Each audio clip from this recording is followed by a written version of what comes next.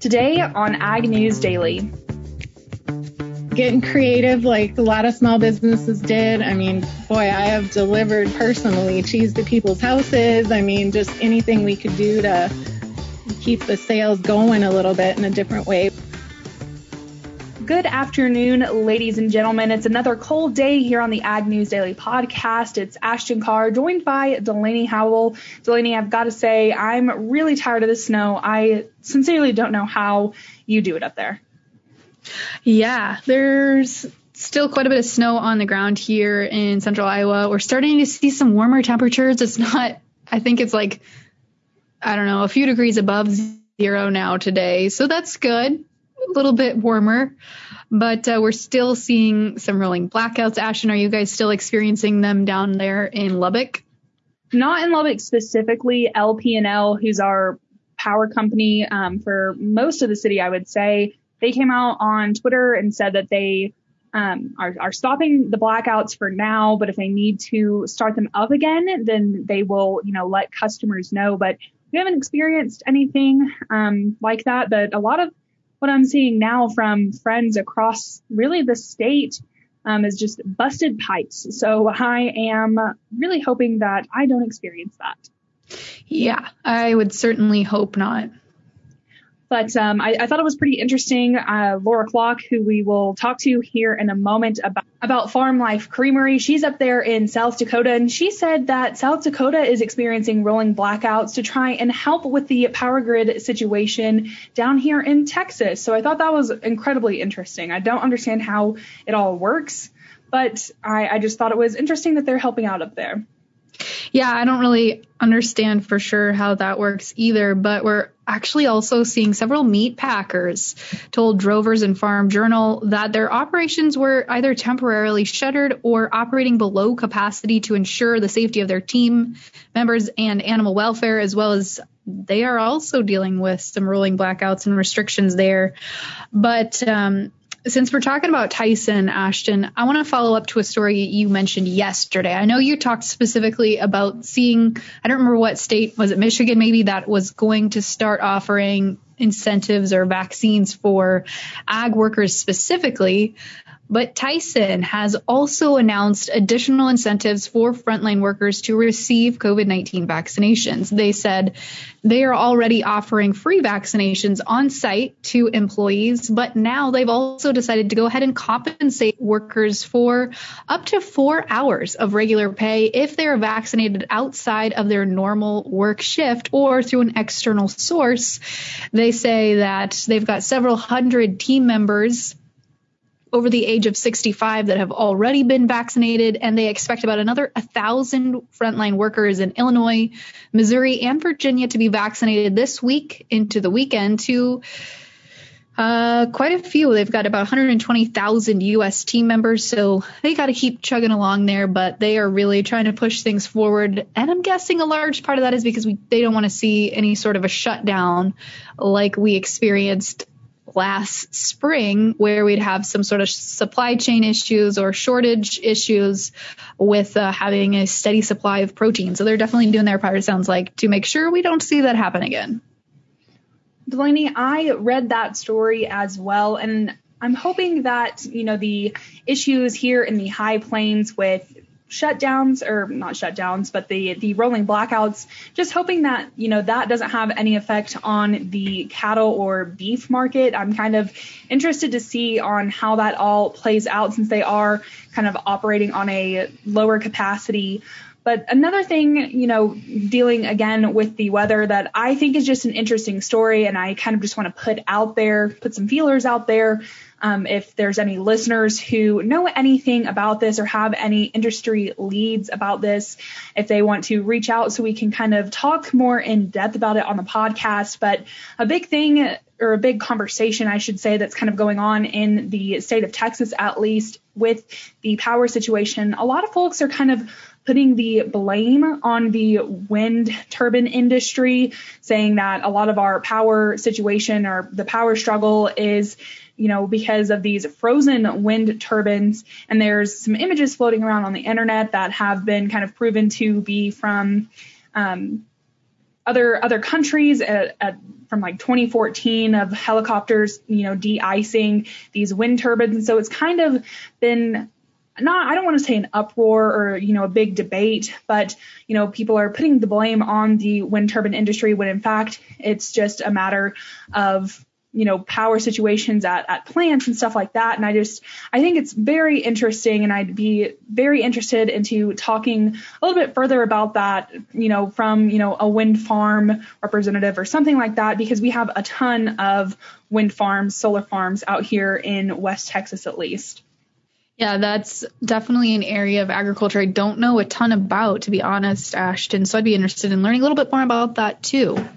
Ashton, I want to switch tracks here and follow up on another story you reported on, I believe, last week. We saw President Joe Biden and Chinese President Xi Jinping have a phone call last Wednesday evening that we've started to get a little bit more traction or idea what they actually talked about on. According to the White House readout of the call, President Biden reportedly stressed that American interests in maintaining a free and open Indo-Pacific trade agreement was their top priority. He also apparently voiced some concerns over the situations going on right now in Hong Kong and Taiwan, as well as some of the other alleged human rights abuses going on in Xinjiang. But Beijing's readout was a little less specific and said that they talked about some of the, quote, areas of disagreements between the two countries, as well as, quote, the various dialogue mechanisms.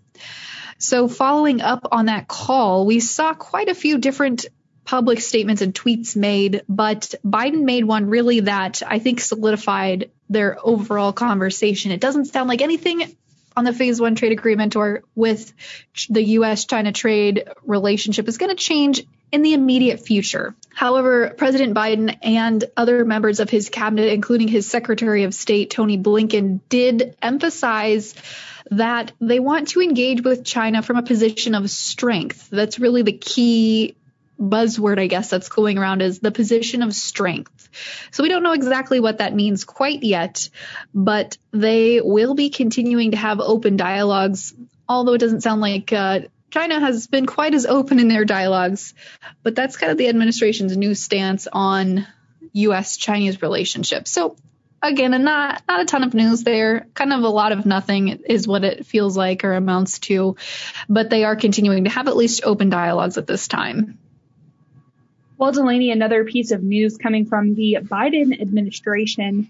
The USDA has extended the moratorium on evictions and foreclosures through the single-family housing loan program. It's part of the Biden administration's move to give families more time during the pandemic to make payments on their loans. And the date has been extended to June 30th. USDA Rural Development says hundreds of thousands of people and families hold USDA single-family housing loans. And a recent Census Bureau survey shows that more than 8 million homeowners are behind on mortgage payments. I do remember when the pandemic first started, a lot of folks were worried on how they would pay rent, which is, not really the same thing as paying, mortgage payments or anything like that. But I know it was a pretty big concern. And so this extension is, just to give families more time to pay those loans. And I'm going to put the official press release from the USDA in our newsletter, which comes out on Friday. So folks, if you are one of these loan holders, or if you just want more information on this new program, be sure to, check out that newsletter. And if you're not signed up, you should probably do so. Absolutely. You can find it on globalagnetwork.com and sign up there. But Ashton, I have just one other quick piece of news here. But before we chat markets for today, and this is a market conversation definitely to have, but turning our attention to South America, they've had some weather concerns, weather issues, maybe not below zero temps like we've had here in the United States, but they've definitely had some weather concerns. However, their harvest has been picking up pace.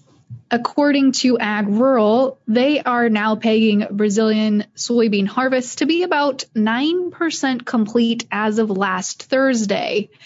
That's up 4% from the week prior, but still well below their 5-year average. Usually they're sitting at about 20% harvested for this time of year. However, analysts are still expecting Brazil to have a probably pretty close to record crop, somewhere between 131 to 133 million metric tons. But in the meantime, while we're still seeing them continue to chug along in harvest, it has given us the opportunity to continue with some pretty sizable exports to China and other trading partners. So we'll continue to watch that story as well. And I think it's going to be interesting to see what final production numbers do in fact come out of Brazil, because that will definitely have an impact into today's current commodity prices. Well, Delaney, there wasn't too much happening in the news wires today, so I'm all out of news as well if you want to hop over to the markets. Fantastic, Ashton. Let's do it. And we had some mixed trade across grains today. Not super exciting movements after we've seen quite a bit of volatility here over the past week since the release of the WASDE report. But let's kick things off here first in the corn market. March corn today up 3/4 cent to close at 5.33. The May up a penny to close at 5.50 3/4. In the soybean pits today, March contract losing a penny to close at 13.83 3/4. The May down a penny as well to close at 13.84 3/4. Wheat pulled back substantially after earlier gains this week as the Chicago March contract shed 13.5 cents to close at 6.44. The May down 13.5 as well to close at 6.48. Livestock today, weakness across the board as the April live cattle contract shed $1.65 to close at 124.15. The June down $1.07 to close at 120.62.5. And in feeder cattle, March today shedding $2.35 to close at 138.42. The April down $1.85 to close at 142.75. Now, lean hogs had a little bit of a hold up today as they pulled back.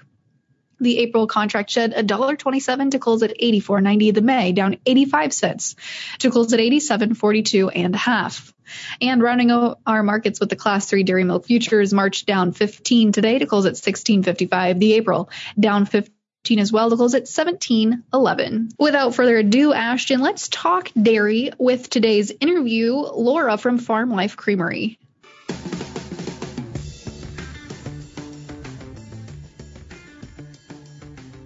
Today we are talking to Laura Clark, who is a owner/partner with Farm Life Creamery. And I'm very excited to talk about, the history of Farm Life and what you guys are doing. So Laura, before we get into that, I just want to thank you so much for coming on the podcast today.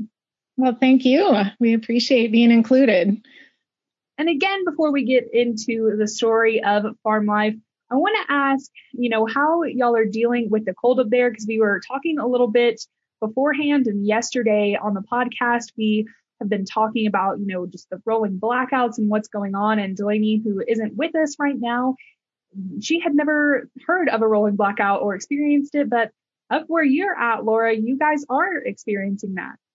Yeah, we had gotten kind of some area-wide emails from the power companies up here that they were going to be doing the rolling blackouts to help people actually in your area because the whole system's overloaded. So if you look at Texas on the map and kind of go straight north, South Dakota, North Dakota, we're all in that path. So it didn't actually happen to us, but we had received the email. So we, just made sure the generators were ready, which is, that's why our hearts go out to you guys. We're used to the cold weather. Things happen. We had some water lines freeze last week over at the dairy farm and stuff, but for the most part, we're a little more prepared maybe because this does happen at different times during the winter up here. So I really feel for you guys. You were telling me about some calves that died and stuff, and naturally that can happen in the cold, but again, we're just a little more equipped for this time of year, doing things a little different with the calves and stuff. And sometimes they end up in the office or in the house or in the basement. So. Well, Laura, I'm hoping that it's just a learning lesson for us down here in Texas to try and be a little bit more prepared if anything like this were to ever happen again. Truth be told, I really hope nothing like this ever happens again. I'm not too big on the cold weather, but I want to move along and kind of jump right into Farm Life Creamery and maybe share just a little bit of a background on how you were introduced into the creamery. Okay, well, it's kind of an interesting interesting long story, so I'll give you the summary. But Chad and I met. So Chad Blaze is my partner here at the creamery, and his family are the ones that have been in the dairy farming. Like his parents both came from family farms, and then when they started their marriage, I guess we were looking last night, I think it was 48 years ago, they started their own dairy farm. So Chad completely grew up in it. I grew up in Wisconsin, so probably half my graduating class and half my friends were on dairy farms. There was just the sheer number of them in Wisconsin is what made that possible. So I was familiar with it, but I didn't grow up around it, although I loved growing up, in the country and that kind of thing. But Chad and I met, and I found Chad had just quit his full-time job and went back to the farm. He's the oldest son, so he was going to give it a go, helping his parents out. And right when that happened, the milk prices dropped like lower than they've been in their whole time farming. And, he was able to give his parents, he had told them 4 to 6 months without getting paid. But, after that goes on, it's like, okay, what are we going to do? And I found myself kind of stepping into their family discussions of, do his parents quit? But what I kept hearing, it's kind of his mom's dream, I think. What I kept hearing was making your own product. And so when I asked the questions, what does that mean? And we started talking creamery, and I'm a little bit of a serial entrepreneur. I've been a part of some other successful businesses. So just kind of started researching, started asking all the questions in South Dakota. And along the way, we found a little artisan cheese place for sale and met with them. And next thing you know, they're teaching us how to make cheese. So again, that's the summary, but we actually live just 3 miles from his parents on a property that they own. And so when we decided this was what we were going to do, we started retrofitting the old dairy farm on our property. So like where the milk parlor used to be, we had to fill in the pit, and that's our cheese cave. And so it was a little bit of a process, deciding to retrofit and start a little smaller than just building a great big creamery out here in our rural area. Personally, I think I would love a cheese cave in my backyard. I'm a big cheese eater. I know Delaney is. We've talked about it on the podcast before. We'll go and just eat like basically handfuls of shredded cheese out of the bag. But, I don't think that, your normal sharp cheddar is really probably anything in comparison to the flavors that you guys are, producing there at Farm Life. And we'll get into that in a second. But before we do, I kind of want to talk about the artisan aspect, because you guys are, small operators. And I think it could have gone either way for these small operators such as yourself during COVID-19, because some of them, were kind of on the rise with production being down, and some, lost customers not being able to produce as much or do as much because of costs. So kind of what was that situation for Farm Life Creamery, and how did y'all tackle the pandemic? Oh, wow. Well, it affected us in some ways that you probably wouldn't think about. It was kind of a domino effect. Well, first of all of 2019, we were building here, and we were driving to the 70 miles each way to that other location that we were purchasing all their equipment and inventory while we were building. So we were kind of going back and forth, and we were getting our name out there and getting some product out, but our ramp up was to start beginning of 2020, right? So the week in March, right before all the shutdowns happened, was the best week we'd ever had. And it just it felt like a crash, because everyone reacted. No one knew what to do. People were buying essentials for groceries, which we're just above the essential line, right? We're in some local grocery stores and stuff, but we're not quite a staple. And one of our big clients was the Avera campus, a hospital campus over in Sioux Falls. All of their cafes and delis and, everything closed to the public. So we weren't getting orders from there. So it was a little scary. Then a couple months go by, and it kind of bounced back a little bit as far as, we can buy groceries again. It kind of bounced back a little bit with some of the areas, but we're still putting in a milk bottling system, and we had to update some electrical and, move our panel and stuff. So the next thing that happened is the electricians were waiting for one of those ULC certified boxes that you couldn't get anywhere apparently in the country. So that set us back a couple months. Then the place that's helping us with the install, they're just big enough that if you were exposed to COVID, you had to quarantine. And so they were behind. And so honestly, the guys were just here yesterday and are supposed to be back tomorrow. But a whole part of our business plan for 2020 was to ramp up cheese and introduce bottled milk.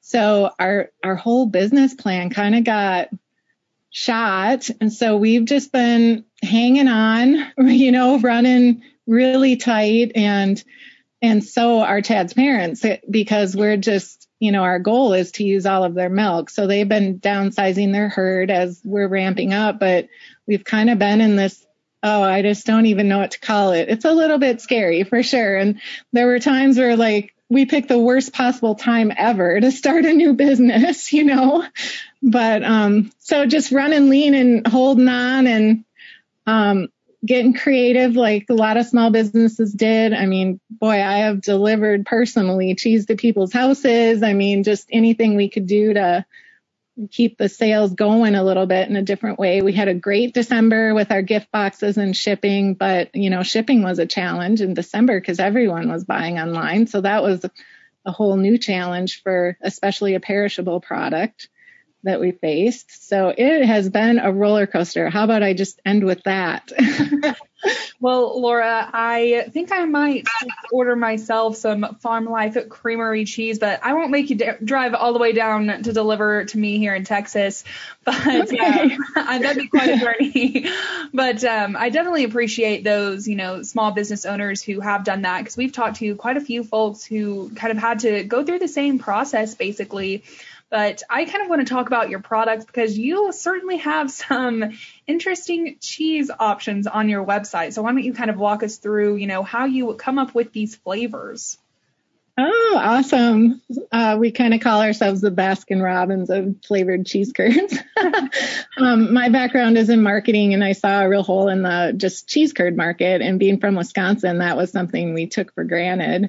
And so having cheese curds allowed us to enter the market really fast. And we just feel like, because they're off the top of the batch, where, like you were saying, our aged cheddar, I mean, we have some that's 8 years old here, some inventory that we got are 8 years aged.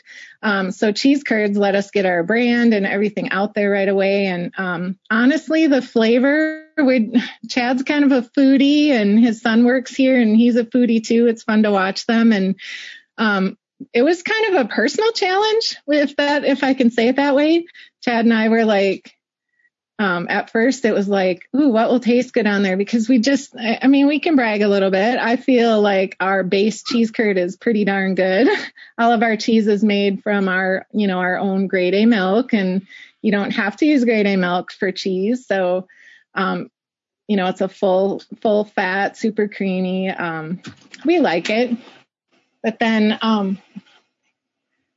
we just kind of challenged ourselves to come up with some good flavors we weren't seeing out there. And it's continued to be a challenge. I just introduced 2 new ones yesterday online. So I think we have like 45 different flavors we've done now. Wow, that is quite something. And, folks, just to give you a little preview, if you want to go on the website after listening to this episode, they have Bloody Mary flavored cheddar, which is just amazing to me. Coffee flavored cheddar. I don't think that I have ever seen that, Laura. I don't know about that one personally.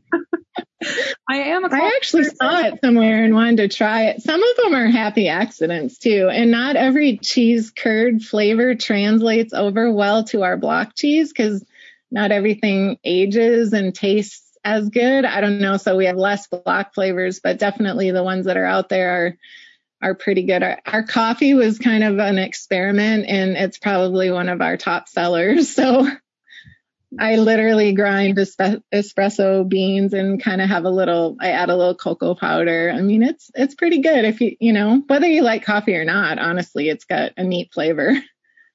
I am a coffee person, and like I said, I'm a cheese person, but I might, just have to experiment, try this for myself to see what I really think about it. But I can send you a care package. The Bloody Mary one's kind of fun because it's a local collaboration. We had a friend who got laid off from his job during COVID, and he's kind of a foodie guy too, and was mixing his own barbecue spices and stuff. And so I helped him with his website and some things like that, but he makes a Bloody Mary mix. So we tried it on our cheese, and it translated so well that we actually have a Bloody Mary Lovers gift box on our website.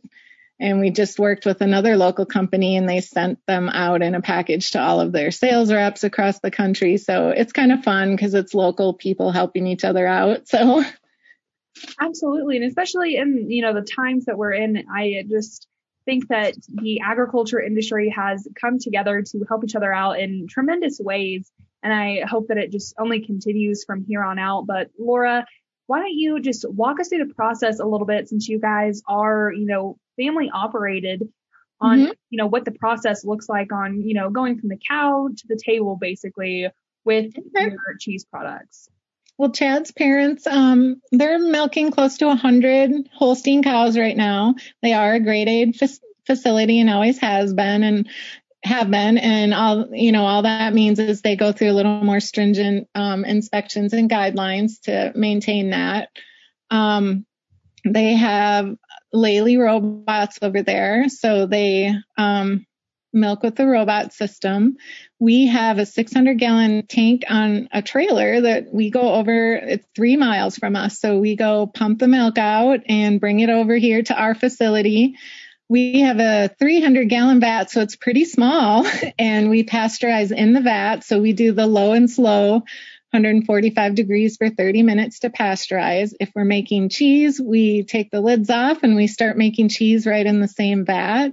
The milk bottling system's a little different, where human hands can never touch it. So the lids stay on and it gets pumped through a cooling system and then over to our holding tank for our little single head bottler. So it's pretty small and humble. But directly, and the farm has always, grown their own alfalfa and corn to feed the cows. So just, we recycle the whey that comes off from the cheese. We feed back in the ration for the milk cows. The water from the cooling system goes to, we have all the young stock over here. So it goes, as drinking water for the animals on the farm. So we've built some of that into the system. We're also creating a farm experience here, which has allowed me, this is one of my fun parts, to kind of fill this farm with, I have a llama, a donkey, a mini pony, a horse, some goats, a pig, chickens, ducks. And we're working on a little mini golf course right now where it actually was warm here before it got really cold, so we were able to dig into some spring projects. But in our area, we're actually 10 miles south of the nearest kind of city in a small town called Ethan, South Dakota. And there's not a whole lot to do around here. And we're close to the I-90 interstate, which is agritourism is pretty big in South Dakota. So we've really jumped on that bandwagon and participated and hope to be kind of a tourism spot where people can come and with their kids and have ice cream and cheese and milk and touch all sorts of different animals. And so we've just been working to clean up this farm and make everything safe and a parking area and all that good stuff. So that's the process. But definitely the milk comes directly, right from the cow to our vat to be pasteurized. Our bottled milk too, we're only pasteurizing. We're not going to take anything out or add anything in. So it'll be whole cream line milk that you have to shake up. So about as fresh as you can get. So, well, Laura, that farm experience definitely sounds like one that I would want to be a part of. And I just wish you luck and, the rest of the Farm Life Creamery team as you dive into these endeavors. But Laura, for our audience members who want to find out more information about Farm Life Creamery, where can they go online to find you guys? Well, we have a website, farmlifecreamery.com. We have a Facebook page. That's Farm Life Creamery, and I have Instagram, and I've been looking at TikTok, but I haven't made the leap yet. So definitely online at any of those places. Well, awesome, Laura. Thank you again so much for coming and talking to us about Farm Life Creamery. Well, thank you. We appreciate the opportunity for sure.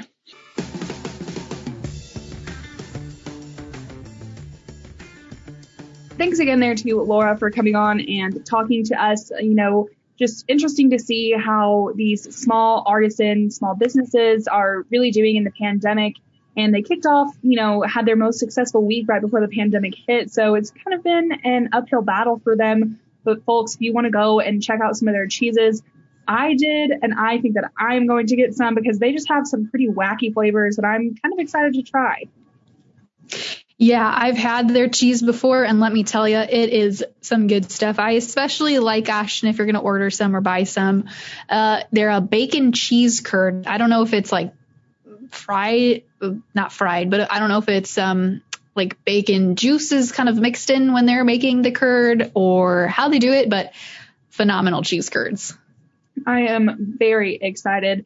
And folks, if you want to go check out some of our past podcast episodes while you make your order, you can do so at agnewsdaily.com, and be sure to follow along with us on social media. And if you have any ideas or suggestions of things that you want to hear, be sure to send us a note on Twitter, Facebook, or Instagram at Ag News Daily. With that, Delaney, should we let the people go? Let's let them go.